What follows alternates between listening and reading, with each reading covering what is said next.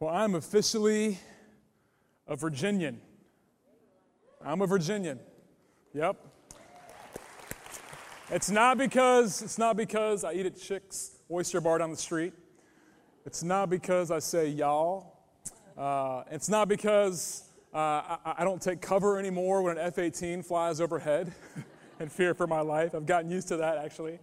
I'm a Virginian because I spent 3 hours at the DMV. That's right. Yep, no longer North Carolina first in flight. Virginia is for lovers, and I'm a lover of Virginia. I'm a lover of this place.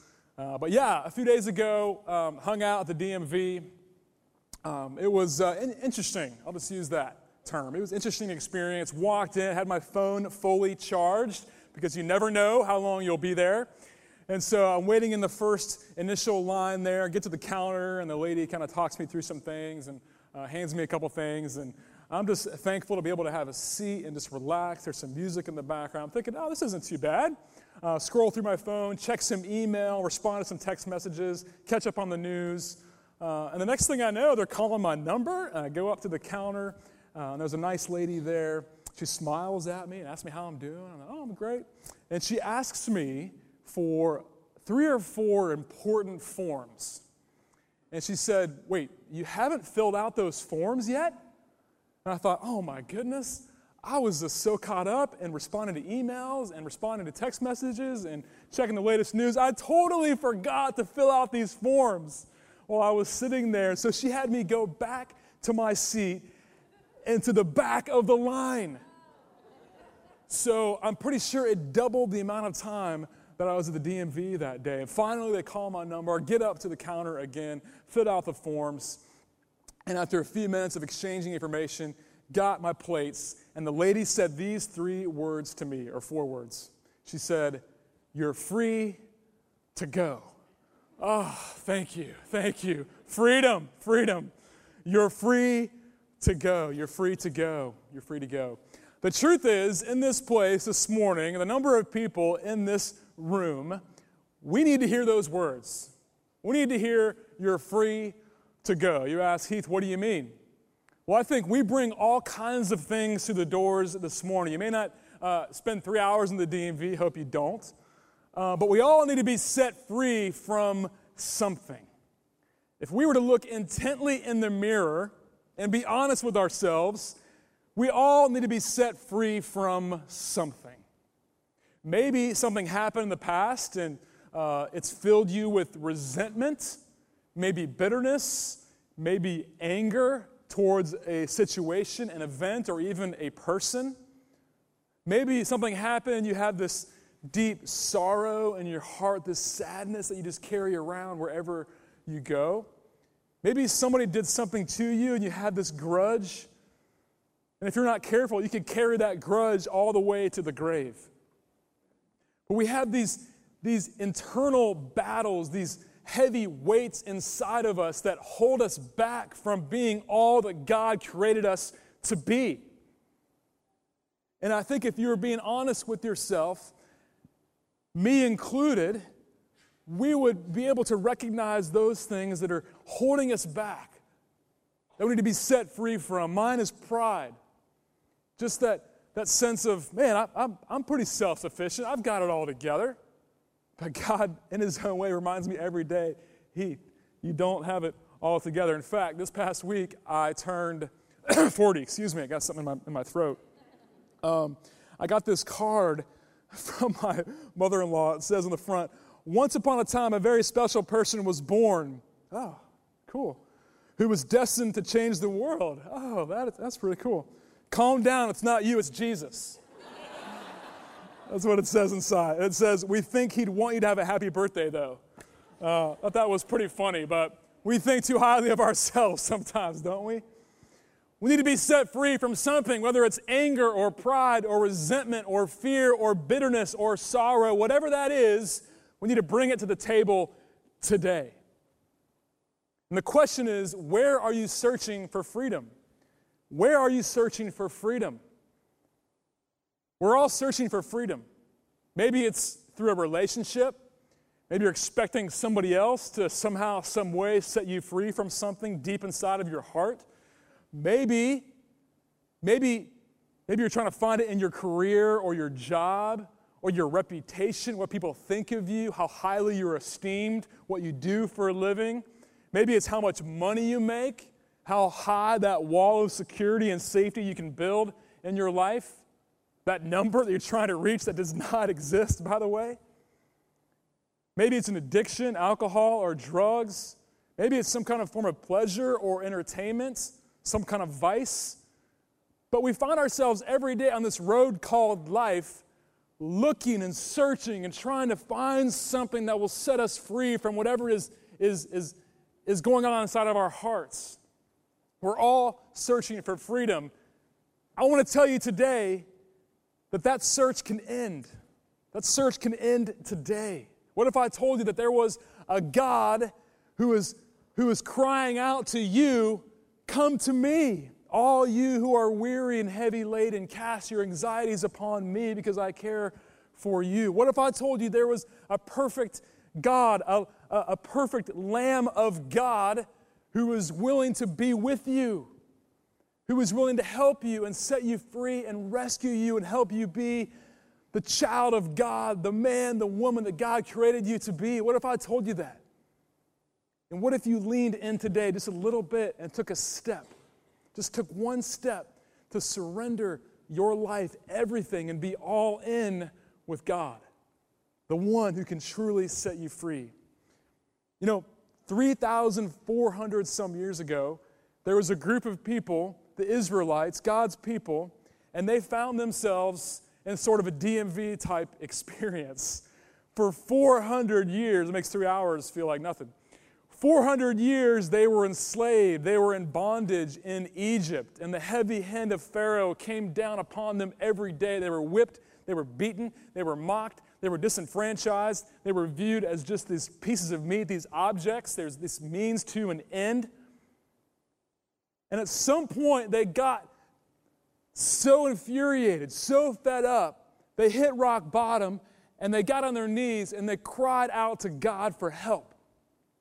Now, just real quick, why is it that it takes rock bottom for us to finally cry out to God, right? Why is it that it takes that long? God's there every day and He's saying, "Come to me, come to me, come to me. Don't wait until you're in a foxhole. Don't wait till it's an emergency. I'm here for you every day." But God's people finally get on their knees and they cry out to God, "God, help us. We're in slavery. We're in bondage. Help us. We need you to rescue us from the Egyptians. We need to rescue us from the slavery that we're in." And God, who is faithful and compassionate, heard their cries. And He said, okay, all right, I've got a plan, guys. I've got a plan. His plan was this. He said to His people, take 1 year-old lamb, 1 male year-old lamb on the first day of the week, on a Sunday. Find a lamb, 1 year old, a male, without blemish, without defect, without deformity. Find that lamb, and then 4 days later, take that lamb and slaughter it, kill it, and eat it. Take the blood and smear it above your doorpost, the outside of your house, which is kind of a crazy plan, right? And this was towards the end of all those plagues. Remember those plagues that God brought upon Egypt? The gnats and the turning the Nile to blood.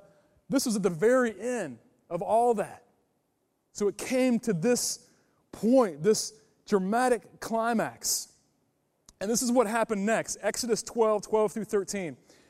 On that same night, God says, "I will pass through Egypt and strike down every firstborn of both people and animals. So that fourth night, I will bring judgment on all the gods of Egypt. I am the Lord. I am the Lord. The blood will be a sign for you on the houses where you are. And when I see the blood, I will pass over you. No destructive plague will touch you when I strike Egypt." And so God, being true to His word, carried through with His promise. Sure enough, 4 days later, after all of God's people selected their perfect lamb, sure enough, they were spared. Their lives were spared, and that was the last straw for Pharaoh. Pharaoh was like, I'm done with this. I'm done. You guys go. You're free to go. You're free to go. And all of God's people were set free from Egypt and slavery. They navigated their way through the Red Sea and into the wilderness and on their way to the land flowing with milk and honey, the promised land, because God was faithful and God rescued his people. He passed over them because the angel in the night saw that blood over the doorpost, and God's people were free to go. Now, this is all going to tie together, okay? Stick with me. 1,400 years later, after the Passover in Egypt, by the way, every week, a certain week, every year following the Passover in Egypt, God said to his people, remember, remember, remember. So every year across those 1,400 years, every year on a certain week, this week, every year at the first day of the week, a certain week of the year, God's people were to take a lamb, a 1-year-old male lamb without defect, because the entire Old Testament, if you were to summarize it in one word, the word is remember. God didn't want his people to forget what he had done. And so once a year, a certain day, beginning of the week, a certain week, God wanted his people to not forget what he had done. So every year for 1,400 years, God's people celebrated the Passover by selecting a lamb on the first day of the week, 4 days later killing that lamb and remembering the sacrifice that God had made for them in Egypt and presenting a sacrifice for their sins. Okay, you still with me? 1,400 years later, we arrive in Matthew 21, verse 1 through 3. Jesus and his disciples are entering Jerusalem on Palm Sunday. Jesus and his disciples are entering Jerusalem on the day that all of God's people were scrambling about. Thousands of people converged on Jerusalem to do what? To find the lamb. To find the lamb that they were going to sacrifice 4 days later. Are you seeing the connection here? God sends his son Jesus into Jerusalem on Lamb Selection Day. It was like God was saying, hey, here's my lamb. Here's my lamb. Select him. Here's my lamb. Choose him. I just got shivers. Isn't that amazing? God is so precise. He's a God of detail. He's a God of perfect timing. He wanted it to be so clear to us that his son Jesus was the lamb that we were to choose. Once and for all, God sent his son to be the perfect lamb. And here's Jesus and his disciples coming into Jerusalem. Matthew 21, 1 through 3. Now when they drew near to Jerusalem and came to Bethphage, to the Mount of Olives, then Jesus sent 2 disciples, saying to them, go into the village in front of you, and immediately you will find a donkey tied and a colt with her. Untie them and bring them to me. If anyone says anything to you, you shall say, the Lord needs them, and he will send them at once. This took place to fulfill what was spoken by the prophet Zechariah. So, thousands of years before, a few hundred years before this happened, Zechariah, one of the prophets, predicted this would happen.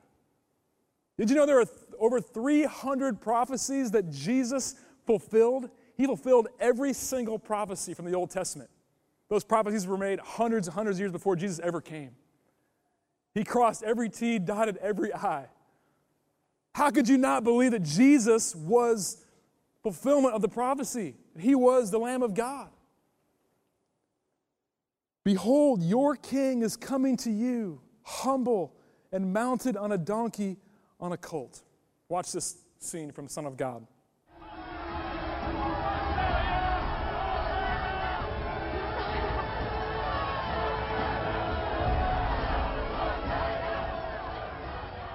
Hosanna, Hosanna, Hosanna, we read in the Gospel of Matthew. Hosanna, which means save us. It means save us. But you know what the people were asking Jesus to save them from?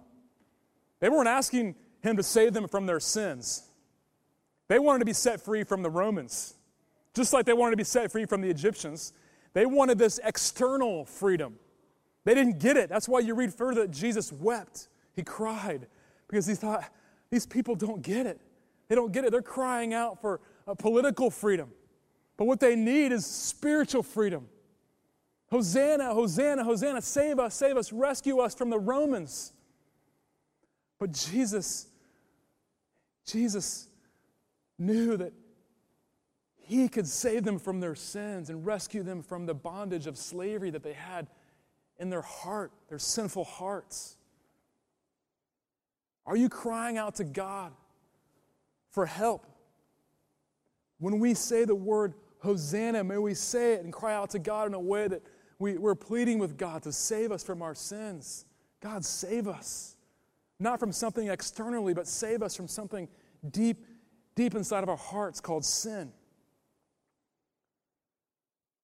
But Jesus came into Jerusalem. If you haven't gotten it yet, he came into Jerusalem as the Lamb, the perfect Lamb. It's no coincidence, it's no accident that on Lamb Selection Day, the first day of the week, when all of God's people were supposed to select a perfect lamb, that God sent his son Jesus on a donkey's colt, and God said to each and every one of us, choose him. He is the perfect lamb. Once and for all, your sins will be forgiven because of my son Jesus. Jesus is the simple lamb. The first characteristic of the perfect lamb, Jesus, is that he is the simple lamb. He's a simple lamb. Isaiah 53:2, another prophecy, hundreds of years before Jesus came, says that there was nothing in his appearance to attract us to him. There was nothing in his outward appearance that we would desire him. There was Jesus not as a warring king on a chariot with this entourage. There were no frills. There was no pomp and circumstance. It was just Jesus, simple, humble, riding on a donkey's colt.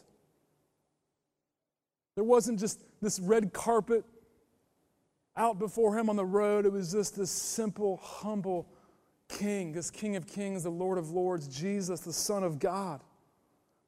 And the word humble here is the Greek word tapeno. Tapeno.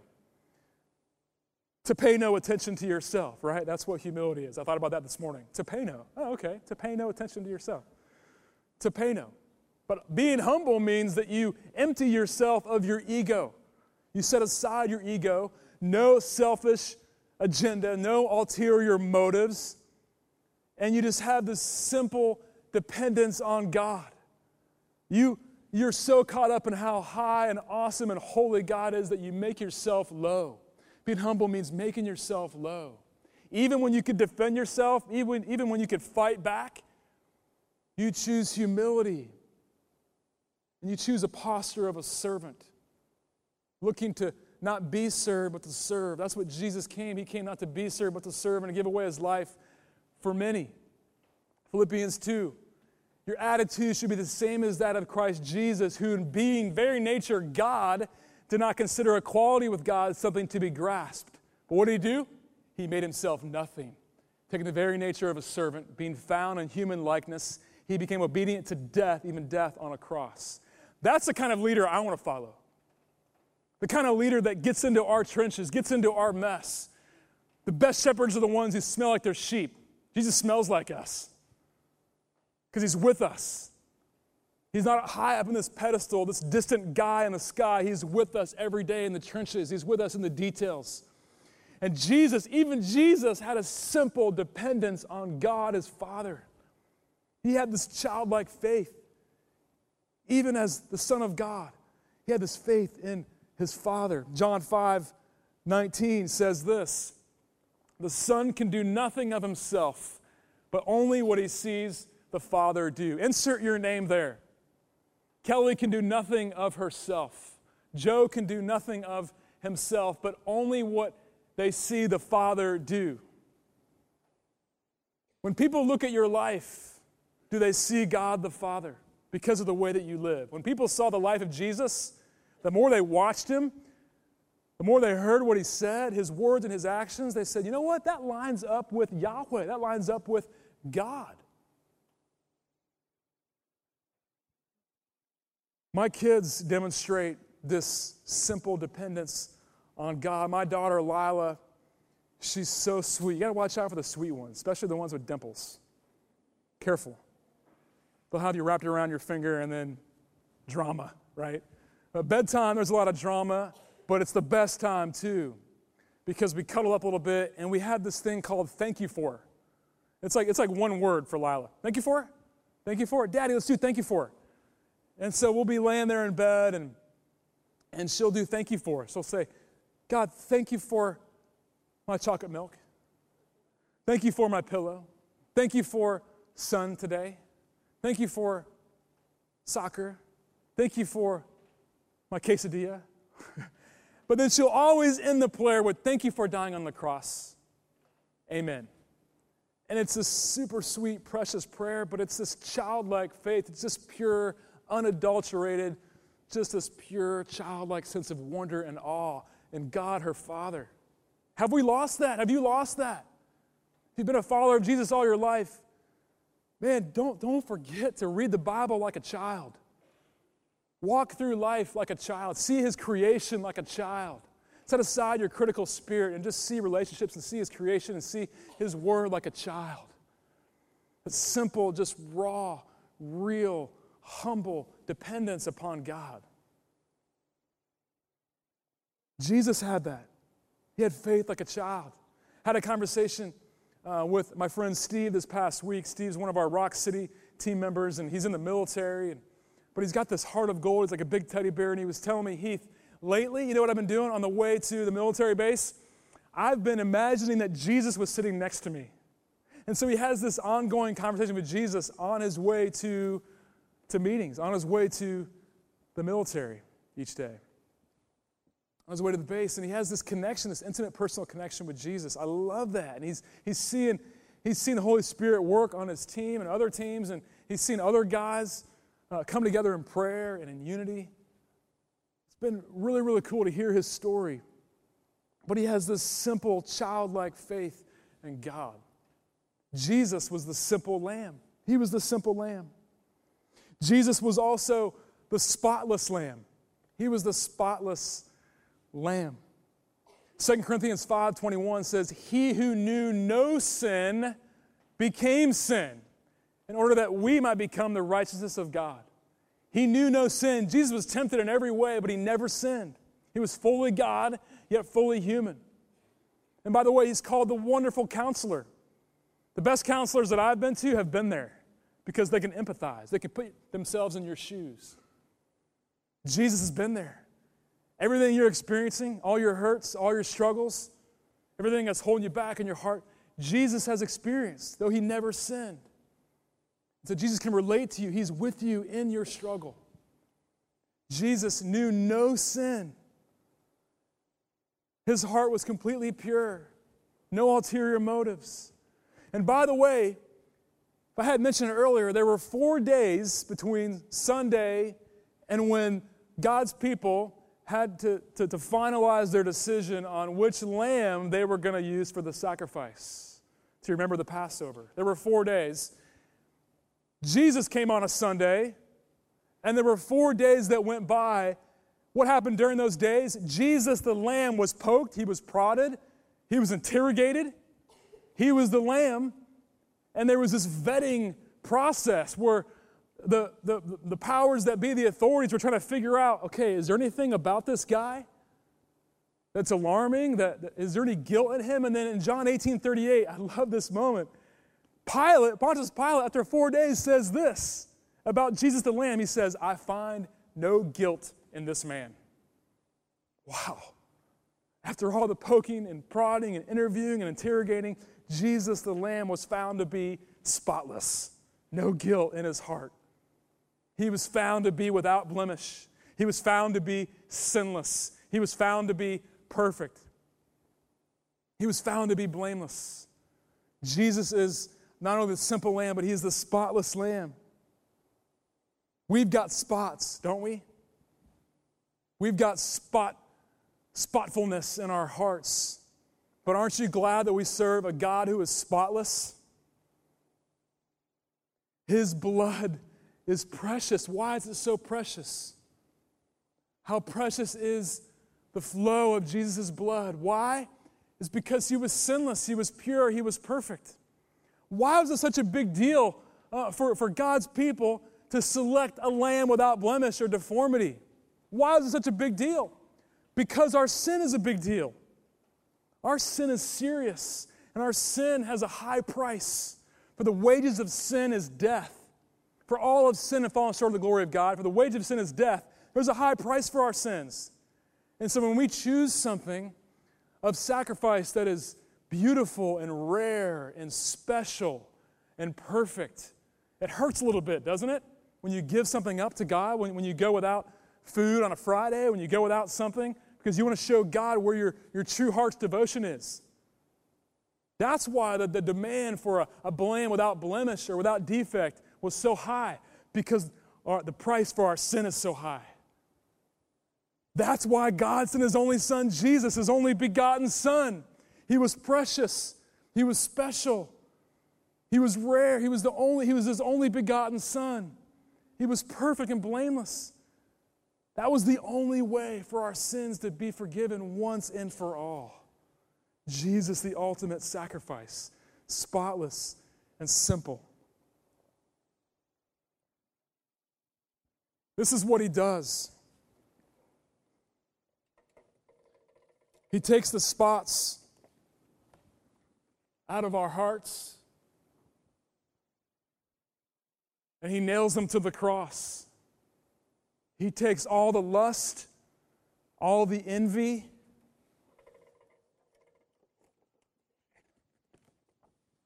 he takes our spots and he puts them on himself.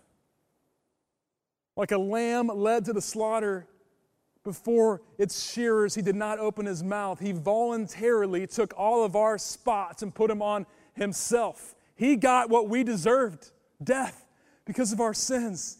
He got what we deserved in order to give us what he deserved. He lived a sinless, perfect, blameless life. He put himself on the hook to take us off the hook. We've been made pure. We've been redeemed. We are washed as white as snow because he took all of our spots, all the rotten places in our hearts, all that anger, all that fear, all those doubts, all that lust, all those insecurities, all those grudges. Whenever we judge somebody else, he took it all upon himself, all of our past, present, and future sins. He took all of our spots and willingly put them on himself on the cross. Galatians 2:20 says this, I have been crucified with Christ. We are up on the cross with Christ. Why? Because our sins are on his shoulders. I have been crucified with Christ. I no longer live, but Christ lives in me. He gave himself up for me and for you. He is the substitute lamb. He was the simple lamb, the spotless lamb. The final characteristic, maybe the most important one, is that he's the permanent and perfect substitute lamb. He took our place. You were dragged into the courtroom because you committed a crime.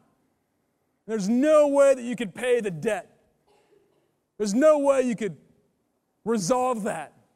You deserve to die just like me. We were dragged into the court before the judge and the jury, and the evidence was stacked against us. We had the death penalty. But the last second, the superhero God had a great rescue plan, and he sent his only son, Jesus, at the last second, and he stood in our place. He said, you know what? I'll take it. I'll take their spots. I'll take their spot. I'll take it. I'll take the heat. I'll take it. I'll take it for them. And you know what he said to us? He said, you're free to go. You're free to go. That's what he says to us every day. When we receive him as our Lord and Savior, and every day when we choose to follow him and trust him as our lamb, he says, you're free to go. You're free to go. You're set free, Spring Branch, to live free. When we choose Jesus as our Lamb, we choose forgiveness and freedom forever. Forever. Once and for all, the perfect Lamb comes into Jerusalem on a donkey's colt, and he says, choose me, the simple, spotless, substitute Lamb. Stop trying to find freedom in all these other places. 1 Peter 1:18-20 says, for you know that it was not with perishable things, such as silver or gold, that you were redeemed from the empty way of life handed down to you from your ancestors. Stop pursuing gold and silver. Stop pursuing earthly, temporary things that try to set you free. Only with the precious blood of Jesus, a lamb without blemish or defect, only through him can you find freedom, because he was chosen before the creation of the world for you. He chose you. May you choose him. Draw a line in the sand, put a stake in the ground today. Stop exhausting yourself pursuing freedom and life and satisfaction and all these other things. May you rest in the presence of the perfect Lamb of God. And may you know that you are forgiven. And may you know that you're a child. And that you are registered. You are a citizen, maybe of Virginia, yes, but you are a citizen of heaven. You are a child of God because you have received him as your Lord and Savior. You are a child of God, and you've been set free to live free, and you are a citizen of heaven. There's a seal that guarantees your inheritance in heaven if you are a child of God, which you are. And we're going to sing about that in a second. Let's pray together. God, thank you for what you've done. Thank you for your forgiveness of our sins. When we deserved death, God, you stepped in the last second as the simple, spotless substitute lamb. You took our place. You laid down your life for us. Thank you, Jesus, for what you've done. May we remember how you passed over our sins. Through your blood, you passed over our sins to give us freedom. Freedom from slavery, freedom from our sins. So God, set us free today. May we die to ourselves, God, because you died for us. God, I pray right here, right now, there's some people I know in this room that have heard about you. They've been coming to church, but God, maybe they've never made a decision to select and choose you as their lamb, as their sacrifice, as their Savior. So God, right now in this moment, give my friends in these seats the courage to take a step and to choose you as their Savior. So if you're in this room right now, just say this prayer along with me. If you've never prayed the prayer to receive Jesus as your Lord and Savior, as your perfect lamb and sacrifice, don't wait another day. Don't put this off another day. Eternity is at stake. Every day is at stake. Make this decision today, because you're on a road and Jesus is coming towards you and he's saying, choose me, select me as your lamb. Pray this prayer with me. God, I admit that I've been trying to find freedom in other things. God, I'm sorry. I've sinned. God, I believe that you died on the cross for my sins, that you forgive me, that you wash me through your blood. I'm white as snow. Thank you. And God, I commit my life to you. I admit that I have sinned. I believe you as my Savior, and I commit my life to you, Father. With your eyes closed and your heads bowed, if you have made that decision today, we're going to do something a little different. If you made that decision today, right there in your seat, just raise your hand. Just raise your hand. Eyes closed, head bowed. Raise your hand just to let God know and to just create a visible commitment and just to celebrate what God is doing in your heart this morning. See a couple hands out there. The Bible says, yet to all who received him, to those who believe in his name, he gave the right to become children of God. You are a child of God, and you have a citizenship in heaven. Make sure you let somebody know you made that decision this morning. Come up front, let somebody know. God, thank you for who you are. May you remind us this morning that we are your children, set free.